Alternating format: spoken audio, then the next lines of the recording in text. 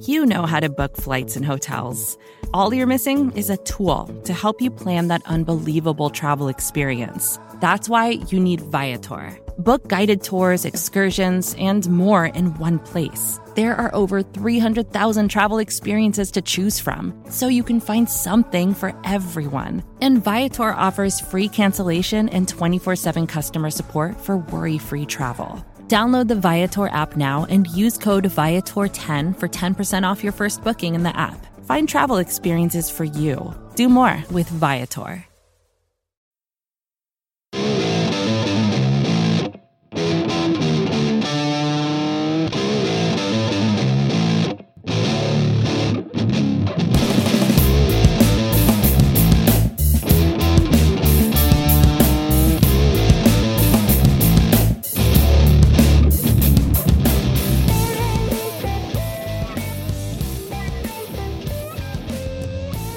What's going on, everybody? This is Brad Rowland. You might be an unfamiliar tone at the top of the podcast. This is the Talking Chop podcast, episode 16.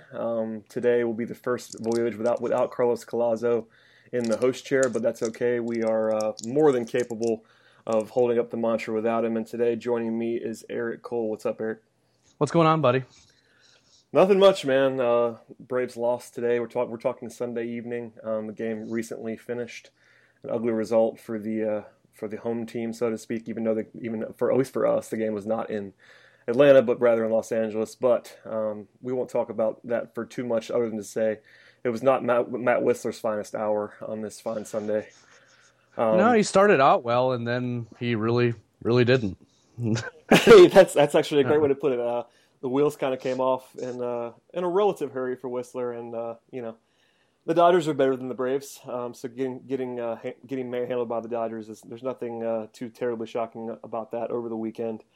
But and they had been playing better, so sometimes you'll get swept by a really good team. So that's true. We should focus on the positive. The Braves have been playing better prior to this series, but it is what it is with this team, and there's plenty to talk about with that. And of course, we have the 2016 MLB Draft coming up this week.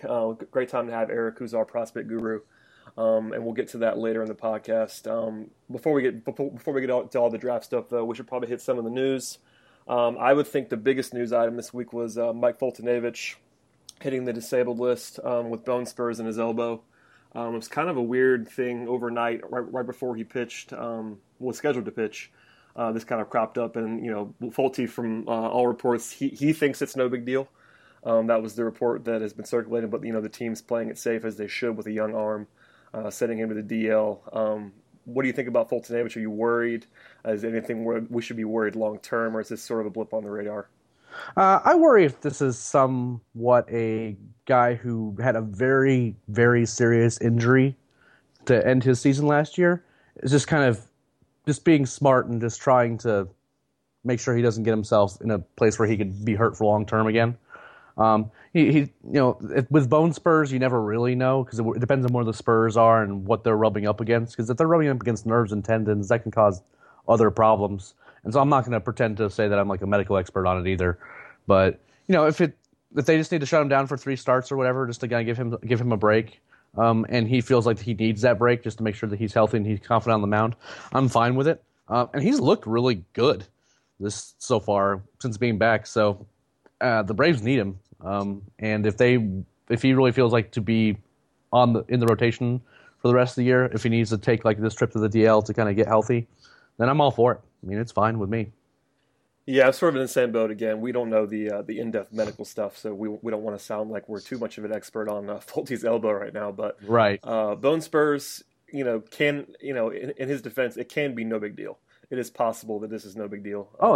Absolutely. He just seemed like he thought like he could throw fine. He just like couldn't do like everyday stuff without hurting. So yeah, it was a weird thing to consider, like a guy being able to throw in the mid to high 90s without pain, but can't lift his arm and do certain things, bending at the elbow and like. I find it a little hard to believe, but Yeah, that was my reaction too. I kind of didn't believe Folty. Not that he's trying to be malicious, but that's probably a guy who wants to pitch. More than anything, he seems like sort of that bulldog mentality than the guy who's not going to really want to go to the DL unless he has to. But it's maybe he's probably being smart here. The team's being smart.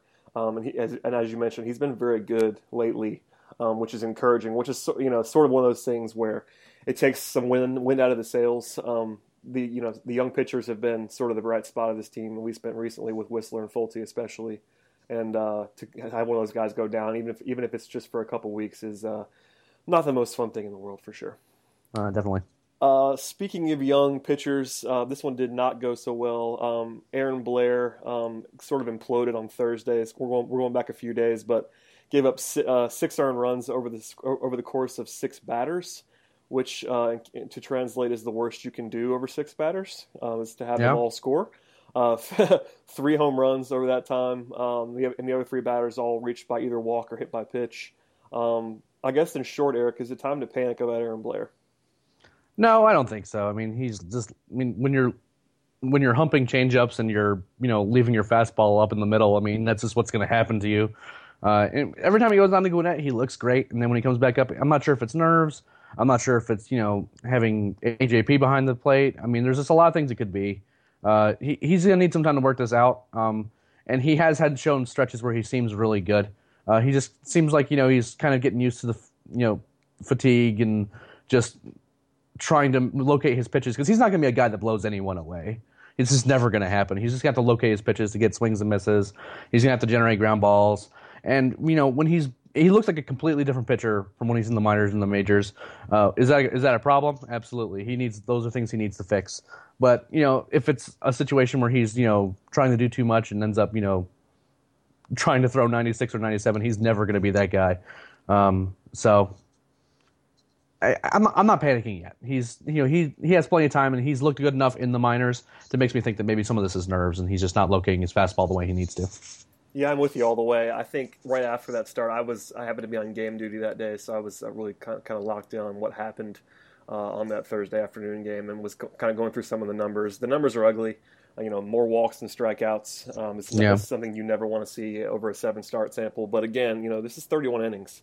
A lot of people are sort of shoveling dirt on Aaron Blair as a prospect, which I think is kind of insane. This is not the start you want to see. I mean, he has an ERA of almost 8. I think 7.55 right now. You obviously don't want to see that. That's not good.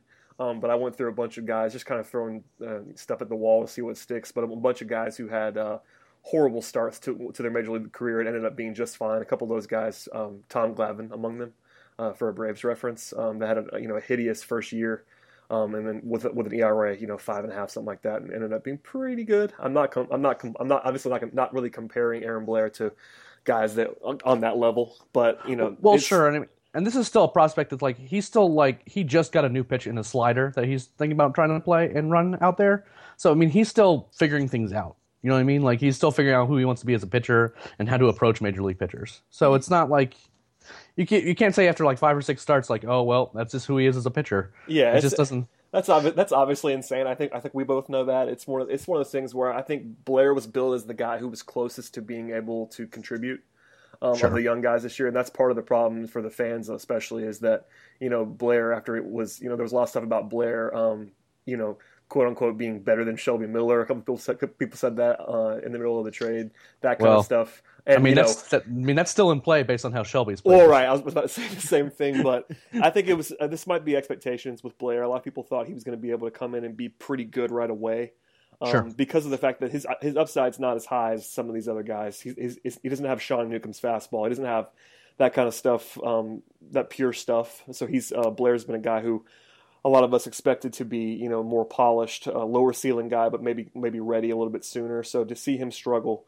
I can see why people are a little bit disappointed, but at the same time, this is 7 starts, and as you mentioned, he looks great in AAA every time he goes back down. So I think, might be time to leave him down there for a little bit longer.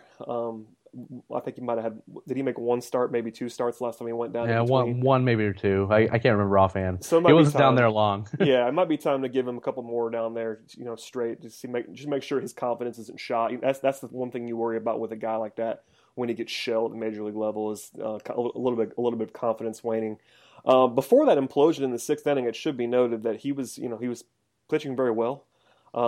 He's had a lot of starts like that, actually. He's gotten through 4 or 5 innings and then, for whatever reason, just can't throw strikes anymore. Well, that's one of those things with young pitchers too. That second, third time through the order is when they're going to get dinged up, and Yep. a lot of development's going to be about learning to pitch to the same guy 3 times in a game when it's making adjustments, it's making in-game adjustments, that kind of stuff. And for a 24-year-old who probably has never had to do that, I mean, to a certain extent, I'm sure it's happened every once in a while, but through the minors, when you're the best pitcher at every level, when you're going through a system, you don't really have to do that. So that can be sort of the final step with these guys. And Blair pitching well early in games is encouraging in that when guys aren't used to seeing what he has, he does have enough in the stuff department, because that's the one thing you worry about with Blair is that his stuff isn't electric on the level of some of these upper tier prospects. But if he can pitch intelligently, hit his spots, he's got to bring the walks down, especially at the major league level. I think it's like almost 5/9. That's not going to work for him. That's not going to work.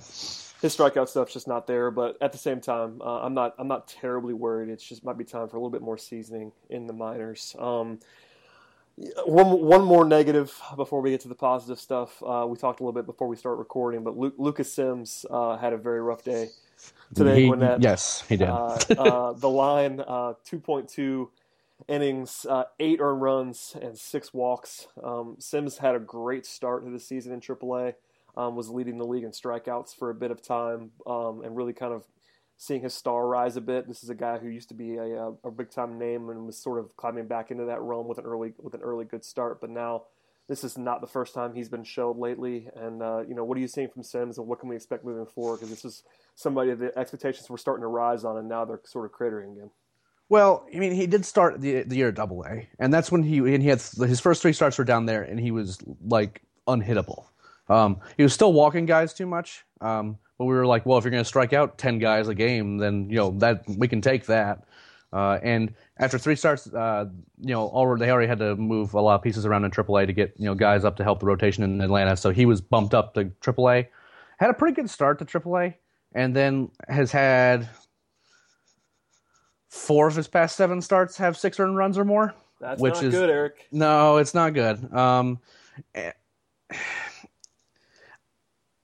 He is a guy that is frustrating for me because you see him, that scouts see him on a bad day and like his fastball's flat, and he's not fooling anybody with it, and he's like just like chucking curveballs in there that aren't really doing a whole lot, and he's not hitting the strike zone, and they just see him as this see him as a possible relief candidate, but never as a starter. But then you see toward the second half of last year and in the AFL and the beginning of this year, and he just seemed like a special pitcher where like a lot of life, like downhill action on his fastball, a curveball that could have arguably been his best pitch if he was throwing it consistently. He just a really good pitcher, and he was like striking out, missing bats, was a little wild, but you see the potential there. And it's frustrating in that it seemed like last year he had to make a mechanical adjustment to kind of fix the control enough to mix bats. And I feel like some of that's gone away. Like he's lost whatever he had. And he's a very emotional pitcher, so like kind of once the wheels come off, they really come off. And he walks a couple guys and gives up a double. That it seems to really get to him. And I don't have an answer at this point. I mean, he's still only 22 years old, and he's moved pretty quickly this year. They moved him from high A to AA last year. Only had 3 starts at AA this year. Moved to AAA. So I mean, it's not like he's lost as a prospect, but he's going to have to figure out how to be consistently good, and consistently strike guys out and limit contact, because he's always going to have a certain number of walks to his name. He's just going to have to make sure that when those guys get on base, he's not getting burned for it. And it seems like every runner that gets on base right now ends up coming around the score. Yeah, you mentioned the age. That's the one thing that's encouraging for me. He just turned 22, so you're talking about a guy who's still very young, was a high school pick when he came into the organization. But the walks, man, I'm a sucker for guys who don't walk people, and Sims is the opposite of that. I think last year he finished with over 5 walks per 9. And for as much as the strikeouts help, I mean, you can afford to walk more guys when you're striking out 10 guys per 9 innings. But you can't walk 5+ guys. Yeah, there's a cap to that, for sure. Right, especially in the minors. I mean, if you try to translate a 5+ walks per 9 in the minors, it's going to be in that 6-7 range for the majors, and that's obviously not going to work. A lot of that's probably why people are talking about him as a reliever.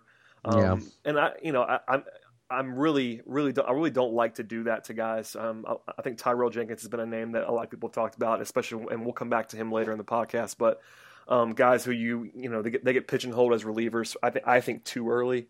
You want to give a guy as much time as possible, especially a guy who you invested this much in as a first round pick. You want to give him as much rope as possible, but the walks have got to stop. At least they're never going to stop, as you mentioned, but they have to come down. His stuff's so good, but you can't. That's obviously too wild, and I don't have to be the one to tell you that. It's there's that line, as you said, that you can't cross, and he's definitely been crossing it lately. One positive note out of the minor leagues today: Shea Simmons returned to action, pitched a scoreless inning at Gwinnett. He started the game, which is hilarious, but it's one of those things where you don't want a guy twisting in the wind when he's trying to get innings in the minors. So go ahead and get him the first inning and have it not matter much, right? Yeah, and they've done that with every one of his relief starts, and it's been really funny because I get really confused. So I'm like, wait, I thought Soroka was going today, or, and then I'm like, oh, it's Shea. Like Sims today. Sims came in the second inning, and it's like, wait, that's odd. Yep. Relief appearance for Sims. I guess in some minds, the people are gonna be like, oh, see, they're already transitioning into the bullpen, but it's just giving Shea his inning, and making sure that he's like warms up, doesn't like over warm up, gets his innings, and then he's done. And he's looked good. I know he was a little sore, and that's why they had to shut him down a little bit. But he's looked good in all of his relief appearances. So I'm irrationally excited about Shea Simmons at all times, and I know I'm irrational about it. Like he's not as good as I think he is. I know that, but he's a lot of fun, man. Like his slider is obscene, which I enjoy. A lot of action on his pitches, and he throws hard. Those are guys that are generally really just fun to watch come in. Yeah, I mean, and this. Short of Vizcaíno, who's obviously awesome, the end of the late inning bullpen guys are not exactly super exciting right now at the major league level. Sure. Yeah, that's pretty easy to get behind. I'm trying to be nice about it, but Simmons would easily be the most exciting arm outside of Aroydis in the bullpen right now. So getting him back it'd just be fun. It's one of those things where a middle to late inning reliever is not going to change the course of the Braves season, obviously. But it would be good to see him back on track and healthy and pitching at the major league level because he's a major league pitcher. I mean, I think we saw that in his brief time before the injury that he's capable of being. I'm not sure he's a closer level guy, whatever that means, because closer is the always interesting word for guys who. Some of them shouldn't be there. Some of them should. A lot of times, it's the quote unquote proven closer. All that means and all the strategy behind it. We don't need to get into that today. But Simmons, I think he's a high leverage reliever if he's healthy, and that's something that's fun. Well, and he's definitely an option too, especially since there's a lot of those reports that Vizcaíno is going to be a guy that the Braves could trade. It'd be nice to have someone who could actually you put out there in a higher leverage situation, and not be completely terrified by it. Since you mentioned that, I think we talked about it with myself and Carlos last week. What do you think about Vizcaíno as a trade candidate? Obviously, he's awesome, and nobody's denying that. But anytime you can move a closer, if it's for a big enough package, I'm all for it. What do you think about dangling him out there and seeing what happens? I mean, I think with Copy, he's dangling anyone and everyone at all times, and I think it's just whether or not he gets the right price. And Vizcaíno is a guy who's going to be under control for a while, so if he's going to be under control during the window where you think you're going to be competitive, you're going to need to get an offer that is relevant, because ultimately you can't just be continually mortgaging the present for the future, especially when some of these present pieces could be a part of that future. And there's not a lot of guys who can throw 100 miles an hour and you can reliably run out there in high leverage bullpen situations. So if the price is right, sure. I mean, you can't say no to a Craig Kimbrell type package or something like that. Either one of them that has gotten Kimbrell, but at the same time, you just don't do it just to do it. Yeah, that's kind of where I am too. I mean, Vizcaíno has been so much fun to watch, and his strikeout rate is Kimbrell-esque. We saw Kimbrell do it over multiple seasons, so it's a little bit too early to say that Vizcaíno is like the best closer in the league or anything like that. But if he does what he's been doing for a couple of years, then he is that. And he's in the conversation for sure. Yeah, that's how good he's been. I think that's what people, because the Braves aren't winning a ton of games, he's not going to lead the league in saves or do anything like that. No, people are not going to, at least nationally. I think Braves fans might know this, but a lot of national people probably don't realize just how dominant he's been. in that role. And the fact that, it seems comical now that we entered the season with some legitimate closer controversy between Vizcaino and Jason Grilli, who's no longer in the organization. So it's one of those things where that seems so funny in retrospect. But well, that was partially due to our former manager having a strong love affair for veterans, and in particular Jason Grilli. That's fair, and also the proven closer thing. Grilli's a guy who saved 40-plus games a couple times. Pittsburgh, he was relatively good here too before the injury, so it's one of those things where he was probably overly trusted, but Grilli was reasonably good, at least for a while. That's hard to argue with, and he was particularly not good while he was here, and I wish him the best of luck in Toronto. That's a good way to put that. And one more note before we get into the mailbag and some draft stuff. You can probably tell me how to pronounce this. I'm going to go with Steven Janis. Is it Janis? You nailed it. That's all right, it. Awesome. Is a right-handed pitcher who was promoted today from Mississippi AA to AAA Gwinnett. He's been awesome this year. 1.89 ERA in 33 innings with a 6-to-1 strikeout to walk ratio. You're speaking my language with 6-to-1 strikeout to walk.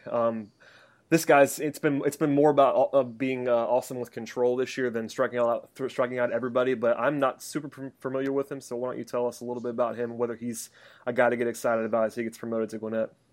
I think so. He's also one of those guys that could also be stretched back out to a starter, so he could do spot starts, because he made 19 starts last year.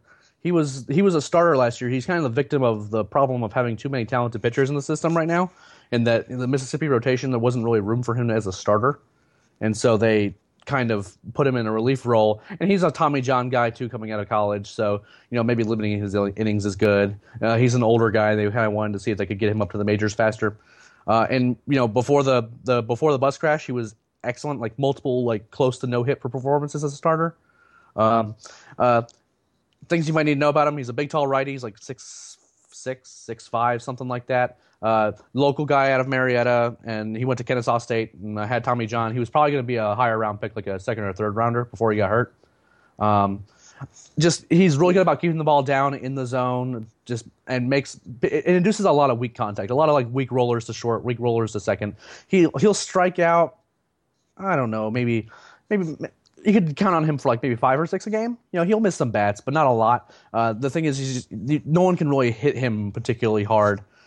Even after when he struggled a little bit when they promoted him last year to Mississippi, he did struggle some when that happened. He had a couple rough starts, but even then it was almost if there was a major league infield there, he would have gotten away with more. So he's a guy to definitely be excited about. I would see him more as a middle to late inning reliever guy. He's certainly not a lefty specialist, but could end up being a high leverage reliever, but. I mean, as of right now, he'd probably kind of be in that middle relief spot for the Braves right now. Wait, Eric, you're telling me that the Braves drafted a guy with Tommy John problems who's a local product? In the 6th round, no less. Man, that's shocking information. The Braves would invest in a guy with arm trouble that's from the state of Georgia. Anyway. Also worth noting, he had a fantastic Super Troopers mustache last year, which I think gave him his powers, which kind of explains some of his. Wait, is it back? Does he still have it? No, he shaved it. It's brutal. He shaved it. I thought I'm going to have to look this up when we're done, just so I can get a full picture. It was fantastic. 10 out of 10 mustache last year. A 10 out of 10 mustache. That might be worth Googling for anybody who's listening to this podcast. Take a look at that. All right, well, the main event, with the news out of the way, the main event this week, other than, of course, Braves baseball each and every day, essentially, is the draft. It's taking place Thursday through Saturday, right? The big first round's Thursday night, right? Yep. Thursday starts on the night. And obviously that's the round or two that everyone's going to be focused on in a big way. Obviously, Talking Chop, led by Eric, we're going to be taking you through all the way through the draft all weekend, so stay tuned for that. But the big... most of the eyes are on the first round. We got a couple questions in the mailbag that will kind of help us tee this off. First one, it's pretty general from at CT Garner. Asks us, who would you like to see the Braves get in the draft? What's your preference, and what do you think they'll actually do? I'm going to make this a little bit more general for you, Eric, in that we'll come back to the actual the number 3 pick, because that's the one everybody's talking about. What do you think for the overall strategies?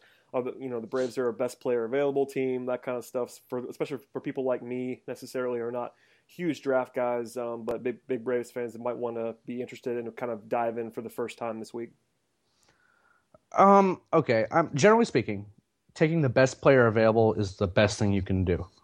You don't want to like try to be too clever with trying to move slots around and trying to move guys around in the draft, because that's when you end up like finding out that you don't spend all your money and you got a bunch of guys that you're not really that enthusiastic about anyway.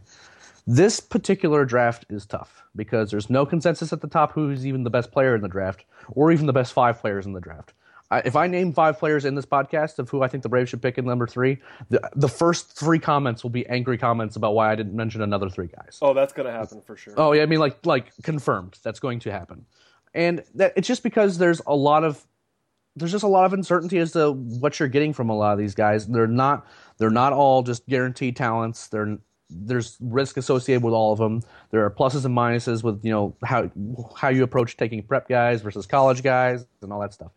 I would like for them to stick with their best player available strategy, unless and only this, if they can get a guy who, let's say in that tier of players, it's like 7 or 8 players that could feasibly go with the 3rd pick. And you can get one of those guys to say, I will take $2 million less than slot. If you do that, what you can do is you could possibly, with this draft in particular, is a guy who could be a top 5 talent in this draft. You could say, in this draft, it's possible that you could go to that player and say, we'll give you $3 million if you'll sign with us for the 40th, down the comp rounds. It's something that could happen. But with all those guys that might be worth trying to move down to the bottom of the draft, I'm not sure if any of them would do it. I think that they just want to get their slot money and be done. So, tentatively, I want them just to do the best player available and try not to be too clever, because ultimately they have to get value out of this draft. They absolutely have to get value and get it right. And they nailed the draft last year. They didn't look at prospect rankings. The picking Mike Soroka at 28 and Austin Riley, where they picked them, were not anywhere close to where they were ranked by the pundits at large. They just have to trust that their scouts are right, because ultimately they did a great job with that last year. But I could see a situation where if they could get, say, a hometown discount for Kyle Lewis or something like that, and he would say, I'll take less money, it's worth having the conversation with a guy who might go in the top 10 somewhere and say, hey, instead of taking $2.2 million down here, why don't you wait and just basically either refuse to sign or demand this much money, and then we'll pick you later on and we'll pay you this much money. I kind of love what the Braves did last year. In retrospect, obviously it looks pretty good, but as you mentioned, sticking to what your scouts say and not I think it threw us all for a loop.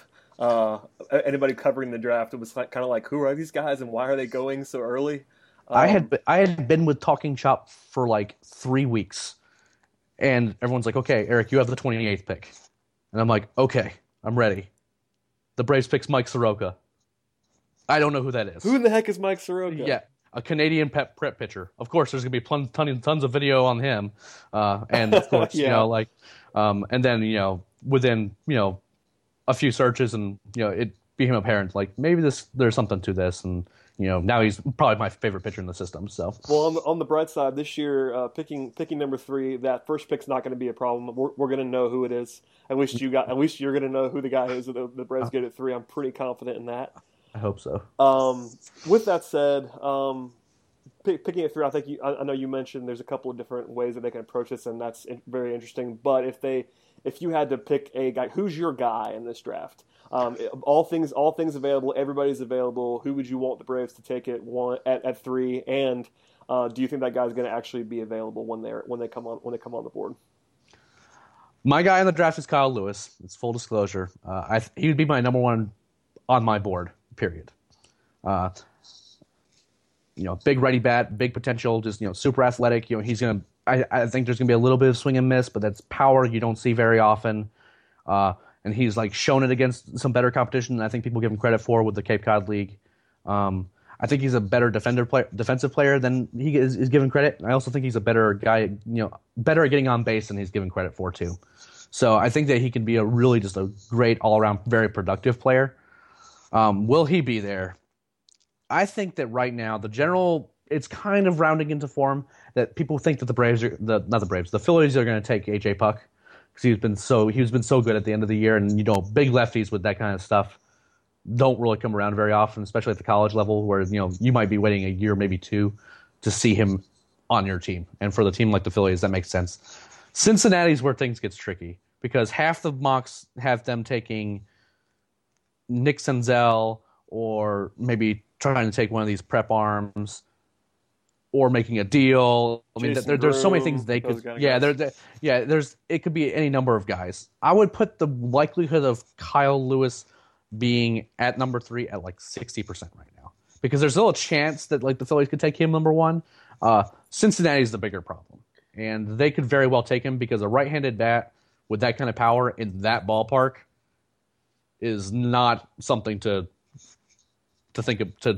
take lightly because balls fly out of that ballpark. Yeah, but maybe they would prefer, but they could prefer a guy like a Corey Ray too because I mean being a lefty bat in that park is even better. So ask Jay Bruce and Joey Votto and those guys. Yeah. No question. I mean, like who? Oh my goodness, who's the third baseman that the Braves ran out there to play against the Reds, and he just like went nuts, and that was like the only stadium he could hit home runs in. I can't remember his name right now. I'm sure it'll come to me. It was right before Chris Johnson took over at third base, but. Oh my gosh, I'll get it. You know what I'm talking about. Like that, big lefties who can hit in that ballpark, are certainly going to get some consideration from the Reds. It's just going to be very tough to. The Reds are just going to have to be convinced that the numbers that Kyle Lewis put up are just not real enough, and that he's going to strike out more. I would love to get the Braves to take him at 3. If they don't get him. I'm fine with either of the prep pitchers. I'm actually not super high on AJ Puck. Just as a college pitcher, I'm pretty underwhelmed. He still hasn't developed the numbers and the control that you would think he would, given his seasoning as a college pitcher. And if you're wanting to take one of the prep bats, there's Blake Rutherford, who's an option, who has big power and big tools in the outfield, and Mickey Moniak, who's been a really fast riser. He went from like a fringe top 12 prospect to like. There's even been some talk of like, will the Phillies try to make a deal with him for the first overall pick and maybe try to do him as an underslot deal because he's so good that it's worth doing because, they're still getting a very good player. He doesn't have the power as like for Rutherford and Lewis, but he's like a crazy good hit tool and like a special defensive set. So there's a lot of good options. Riley Pine, Jason Groom, Kyle Lewis, Corey Ray, Rutherford, Moniak, all these guys are potential options for the Braves. And I feel only slightly confident that the Braves would probably want to snatch up Lewis if they got the chance. Other than that, though, there's a lot that could happen. Options are good, for one thing. Yep. I think it's probably smart for Braves fans not to get too attached to anybody right now. I think you've kind of been saying that. We don't – I wouldn't say with any huge confidence that we know who they're going to take. Grabbing the local kid from Mercer would be huge for, optics, I think, for some of these fans, especially, but more than him being from Mercer, it's I think we talked about this with Carlos and I kind of making fun of it a couple of times, but if the Braves take a high school arm, people are going to freak out, even if it's an awesome high school arm. It drives me crazy. Oh, I know it does. That's why I brought it up. That's why I brought it up. But it's one of those things where I think all things equal, the fan base is going to want a college bat that's going to be able to come up quickly. For better or worse, that's the wrong approach. I mean, that's not to say that he's the wrong player, because he might be the best player they can get, and that'd be great. I'm just saying from the casual fan especially, they're gonna see all these young arms and say, all right, it's time to fill up a lineup. It's time to pick a bat. And if I'm gonna rant here for a second. Oh, do it, please do. So the general consensus in our comment section anyway, so I'm not going to speak to the entirety of the fan base, is that because Jason Groom was considered at the time to be a possible pick 1 player, that they would be okay taking Jason Groom. But there's this like conception out there, this perception that by taking Riley Pint, that the Braves are just convinced that if an arm has to be injury prone for them to even be on their roster. This is going to end well. Because there's effort in his delivery. He's never been injured. And his dad did absolutely the right thing in this past summer by not running him out there on the showcase circuit for endless innings. He went to 2 tournaments this past summer to limit the strain on his arm and to keep his arm healthy. These are good things. That Braves fans would be upset that the Braves picked a guy who can throw 100 miles an hour as a starter with a plus curve and a plus changeup, with a knuckle curve, with a 4-pitch mix, is baffling to me. Seems like a pretty good prospect to have from the casual perspective. I don't know who said it. It was one of the major publications that basically said, of all the players in the draft, who has the best chance to be a Hall of Fame player? The answer to that question was Riley Pint. Seems like the guy you might want. Yep, and I guarantee you, if the Braves decide that they want Riley Pint, and there's some debate as to whether or not they prefer Pint to Groom, between Pipeline and Keith Law, Keith Law is convinced, I believe, that they want Jason Groom, and Pipeline is convinced that between the two prep pitchers, they prefer Pint. And I don't, there's no way to reconcile that. We'll figure it out soon enough, I guess. But it is mind-boggling to me that, it is universal that if the Braves pick Pint, the boo birds are going to be coming out, and this rebuild is over. It's insane to me, only because I'll admit that I have no clue. I have I have more sophisticated opinions than a lot of people would about the draft. But the MLB draft is something that, unless you're diving into the video and all those things and scouting, you have no clue.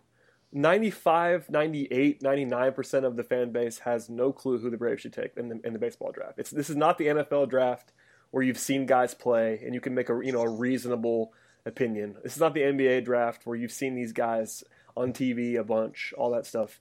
You don't know. Nobody knows. And that's just it. The sheer number of people who have seen these players outside of team scouts, there's 10 or 15 people who have seen all these guys play, who are traveling around and who are professional scouts. Yep. That's the only way you could see these guys play on a large sample. Obviously, we got video. I mean, our guys, you especially, our team, we can watch video. We can study these guys on a higher level than most people are ever going to study them. But even then, we're not sitting there watching these guys for days on end. Nobody on our staff's doing. Nobody can do that because we're not there. We don't have a travel budget here at Talking Chop to go see these guys in person all the time. So SB Nation plug, if you could please, make that happen, that'd be great. Yeah, shout out to Justin Bopp. I'm coming for you if you listen to this. No, I'm kidding, but it's one of those things where, pardon my rant also, but booing any pick or praising any pick in the MLB draft as a fan base is kind of insane in general. Yep. So yeah, especially when you're talking about a number 3 pick, and I think it's pretty clear at this point that there's no absolute number 1 in this class that everybody agrees on. There's no Bryce Harper. There's no Steven Strasburg. And it seems like the consensus, you want to draft for the depth, not for the top end talent. And if that means that Riley Pint will take less money for a guy who throws like that he does, and then you can get another guy who's a mid-level first rounder later on, you should be thrilled. Yeah, we just want the Braves to get the most talent in the system. That's the moral of the story. And obviously we'll be coming to you a ton on the draft this week. Stay tuned. We're going wall to wall for the better part of 3 days on the draft, even as the team plays major league games. So we are the place, at least locally, we are the place that you want to be for all of that coverage. Absolutely. A draft question that's not a specific one that we got in the mailbag this week from @TadWard. With the draft coming this week, he says, is it unusual to see any player drafted and be directly assigned to Double-A? Yeah, it's very unusual. It has to be a college guy, and it has to be a college guy who's really, really good. You don't. There's no reason to do it. If you want to get a guy up fast, you can get a guy up to the show fast. It's almost never going to be that season. Unless it's a reliever. I was about to say college reliever is about the only way. Yeah, that's a very small sample size. Joey Devine. And typically they'll still start that guy at high A anyway. They'll start him at single A or high A, and then if he gets down there and he's the guys can't even touch him, then move him up to Double A and then move him up quickly. Starting him off at Double A is kind of asking for a disaster. Yeah, I think kind of asking a lot of a guy. You don't have to start him out in short season ball at all. That we've seen plenty of. But Double-A, there's never it rarely happens, and I don't really see the wisdom in doing it, even in the very specific circumstances. Yeah, I think I actually got this question a couple times in different versions. I think it might be some of our fan base lives in Mississippi and might want to see a guy come up and suddenly be there. That's just me speculating on that. But I saw that question a couple times and was kind of taken aback by it. To our fans in Mississippi, you get to see Dansby Swanson play baseball, which is a lot of fun. And he had a good night tonight, by the way. He has a good night every night, doesn't he? I feel like every night it's Dansby. It's like, Dansby went 2 for 4 again. Well, even when he goes 0 for 4, he like reached on 2 errors. It's like he can't possibly he's like, well, I'm just going to be on base. So that's what's happening. That's what happens. Anyway, only a couple more here before we'll let Eric go and wrap this thing up. We'll get away from the draft a little bit, go back to the prospects. From at Brady Petrie, he wants to know what the timeline is for prospects like Rio Ruiz and Max Fried, maybe Peterson, and he also adds that they seem to get lost in the prospect conversation as we talk about guys like Swanson and Albies all the time. Okay. Timelines for... Okay, Ruiz is hurt. So let's get that out of the way right now. Rio Ruiz has some sort of issue. Garrett noticed it when he was stretching for a game. And this is one of those things that we are that the team's not announced this, correct? Yeah, we're talking about this as if we don't. I'm not going to say hey, does he have an oblique injury or something like that? But Garrett noticed that the last game he played in, but Garrett happened to be at, he was stretching for a long time on the field, and he hasn't played since the end of May. So there's something going on. He's hurt, but he's not on the DL or anything. So I couldn't tell you what's going on. If he's healthy, though, if he's healthy, the thing is he was playing pretty bad for the first month. He was great. Second month, not so great. Yeah, that's the big takeaway. I think people were expecting to see him as a starting third baseman by the end of the year. Yeah, I mean, it could still be a September call-up if he comes back and maybe the injury was bothering him, and as a result, he can get it together. But I would wager, I guess he's more going to be competing for a job probably the next season. Dustin Peterson, he'll get a call to the spring training camp next year. He's a really streaky player, so I want to see how he finishes a season, as opposed to he's usually a pretty good first half player, not a great second half player. So for reference on Peterson, he's not had the best year this year. Currently, as of today, before today's game. 248, 317, 396 slash line with 5 home runs and 227 plate appearances. WRC plus of 104. So nothing horrible, nothing earth shattering either. And he's a guy that will have 10 days where he's just mashing. You know what I mean? But then he'll also have 10 days where he can't hit the ball at all, and you're kind of seeing the downswing right now. So he was hitting 280, 290 not that long ago. So I don't want to speculate a timeline for him until I see him actually finish a season and finish it well. Fried is going to be a while. He's still coming back from Tommy John surgery. He's playing low A right now, and when he throws well, he throws very, very well. But his control and command's not back yet, and he has. So he'll have times where he'll leave one up, and he'll get punished for it. He's still trying to figure out how to knock all the rust off. I wouldn't expect him next year, but 2018 seems pretty fair for him. But I would give him all the time he needs because he's going to be on an innings limit this year for sure. I don't get your hopes up that he'll be around in 2017, except maybe at the earliest, like a midseason sort of thing, unless especially if he picks up the pace this year. Well, he's 22-year-old that lost a full year. Yeah, it's one of those things where you can't expect too much out of that guy at that age with that little experience at this point. And as a guy who posted a GIF of Max Fried throwing a curve, which is when that thing curves, it's a Tukey curve. But it is filthy. I've seen the same video. It's whenever I posted that, no one forgot about that guy because it was mass. Everyone was on top of that. Wow, that looks great. So it's, how do I put it? It's hard to say much about him right now because ultimately he's not the pitcher he's going to be because he's still rusty from not pitching in 2 seasons. So just give him more time, and once he knocks off all the rust and he rounds back into form, because I think he's healthy and I don't think there's going to be long-term health issues with his arm. He's going to be a good player, and I think he'll get all the attention that he could ever want. One more guy that I'm going to add in myself since you referenced his name. How about Tukey? How's Tukey looking? The numbers have been pretty ugly, but again, this is a guy who's only 19, about to be 20 years old. But the numbers are not great. What are you seeing from him? I'm very skeptical about Tukey because, obviously the stuff's great, But he had a couple starts where his velocity was down to 90, 91. And that's not good. Which is not going to play for him. No, not for him at all. Now, that could have just been him dialing it back on purpose, just trying to harness his control. In his last 2 starts, he has walked 9 batters.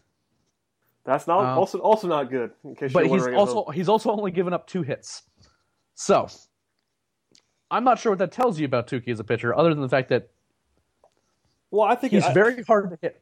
I think he's very hard to hit. His stuff is filthy for that level, but he doesn't know where it's going. Does that sound reasonable?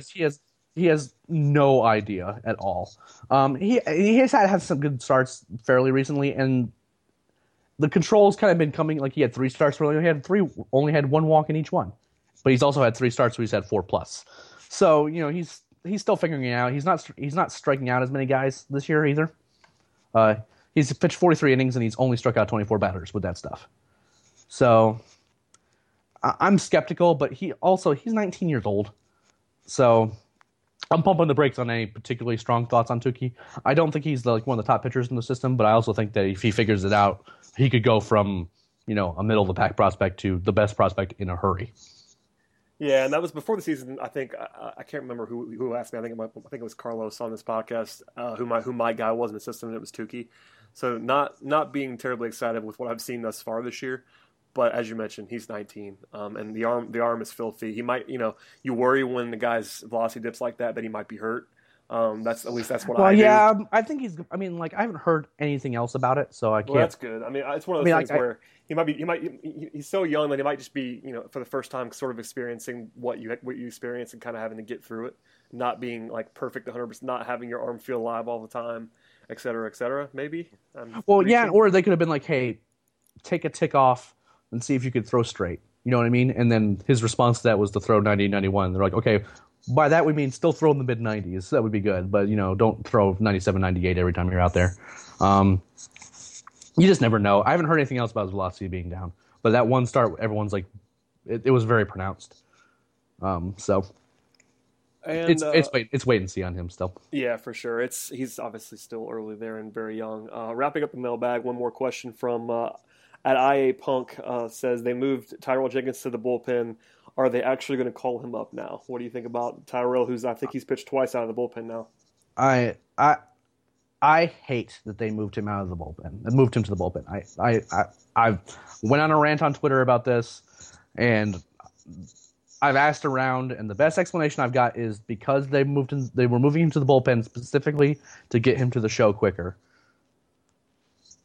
I have a tough time believing that is particularly genuine, since the bullpen's the rotation at the major league level is still in flux. I mean, are you really just going to deny Tyrell Jenkins a spot in the rotation if he's good enough because of Williams Perez? Well, that's and Fulte just got hurt. You know what I mean? You could have, if you could have moved some rotation guys around and called Tyrell up then, if that's genuinely what you think. And I just don't think that the Braves got this move right. I don't think that Tyrell is happy about it because I think he wants to be a starter. Everyone wants to be a starter because that's where the money is, and there's lots of reasons for that. But ultimately, he wants to play, and he was earning that spot. Everyone talks about how many walks he had and his peripherals. All that stuff was trending to where you wanted it to be. You want his secondary stuff to be better, and it was. He was missing more bats. He was going deeper in games. Even when he would get in trouble, he would still get himself out of those situations. He was, around a 3 ERA, and at AAA, that's what you want to see out of a guy, especially a guy that's improving each start. And then to say, okay, we need you in the bullpen, and we're going to start you at Gwinnett, when you have a guy like John Gant, who every time he's down in Gwinnett, he's starting, and then when he's up in the major league level, which seems like he's called up about once every 10 days at this point, you put him in the pen. Yeah, it feels disingenuous to me. I think you think he's a bullpen guy, and I think that you didn't let him pitch himself out of that starter role. Yeah, in the interest of full disclosure, I think he's a bullpen guy. I've said that multiple times, but I still disagree with this move. For all the reasons you said, I think it's been his best year in a while as in that starter's role. And knocking down the walks has been something that's been big, and he has done that to a certain extent. 3.3 walks per nine this year. The strikeouts are always the concern with me with Tyrell. For a guy with his stuff and his supposed stuff, I don't understand why he can't strike anybody out. But at the same time, I'm all about, I say this over and over again, I'm all about giving a guy every opportunity to start.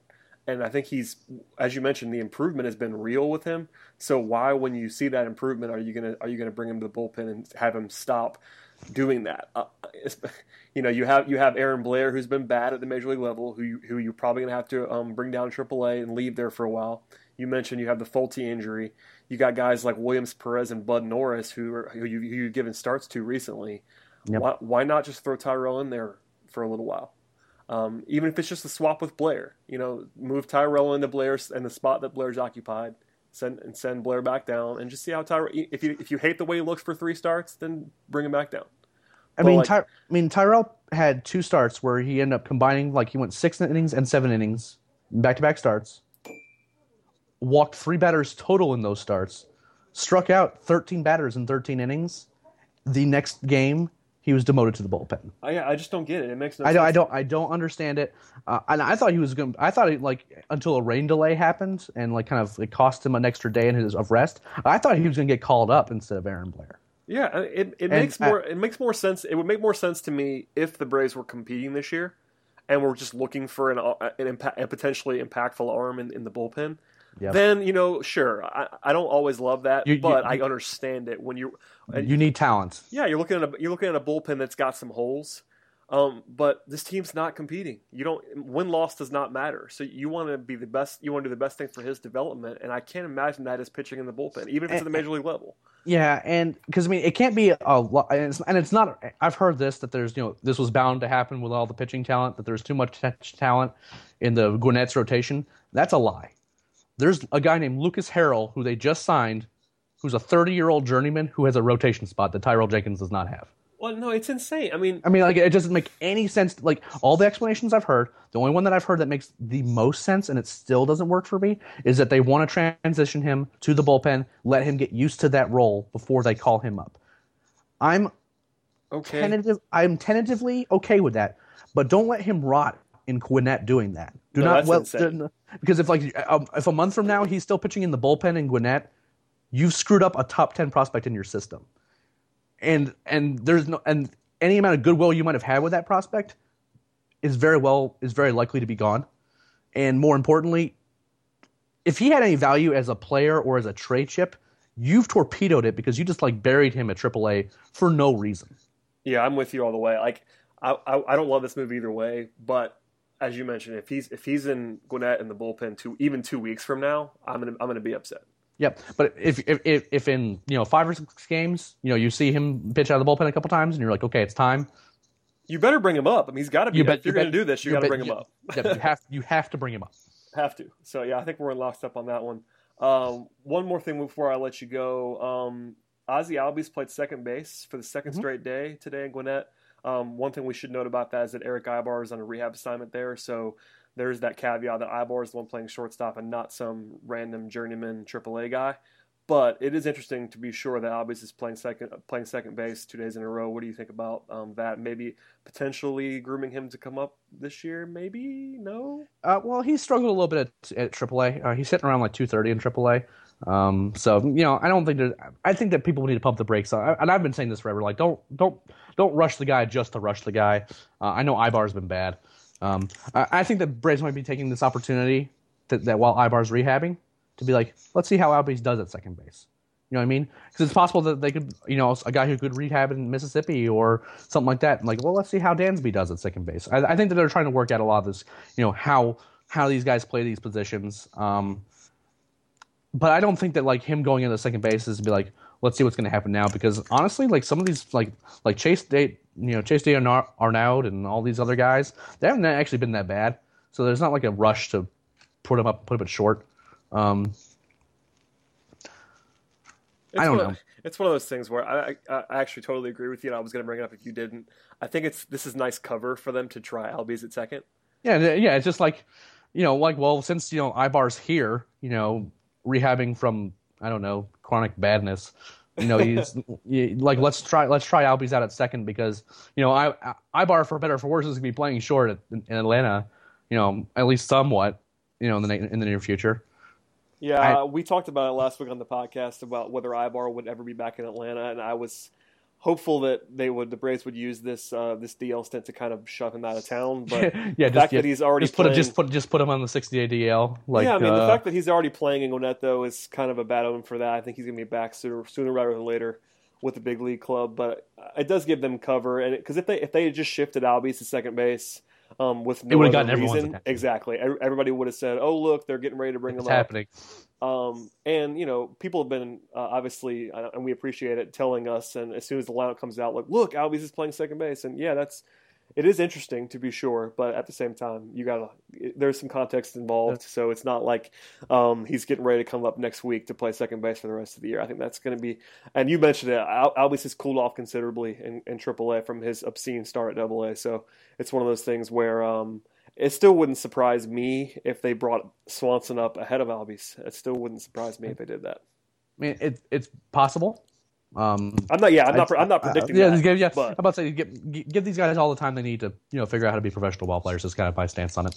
I'm with you all the way. Eric, anything else you want to plug or get out there before we let you go? Tons and tons of draft coverage is coming this week. Lots of articles coming from Brad, Garrett, probably Ivan, myself. We're going to be writing all sorts of stuff about the draft, past, present, and future. And then once draft day comes, definitely be on Talkie Chop because there's going to be all sorts of stuff happening, and we're going to be updating everyone on the goings-on and what's going on in the draft. So definitely come by the site on this week. This is going to be a really fun week.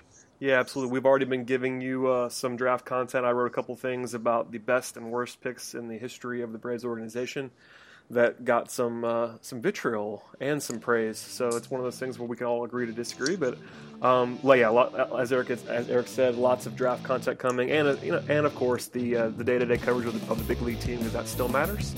Absolutely. Please follow us on Twitter at Talking Chop. Follow me at BT Roland. Follow Eric at Leprechaun, LEPREKHAN. And just stay tuned to Talking Chop. We appreciate it, guys, and we will see you next week.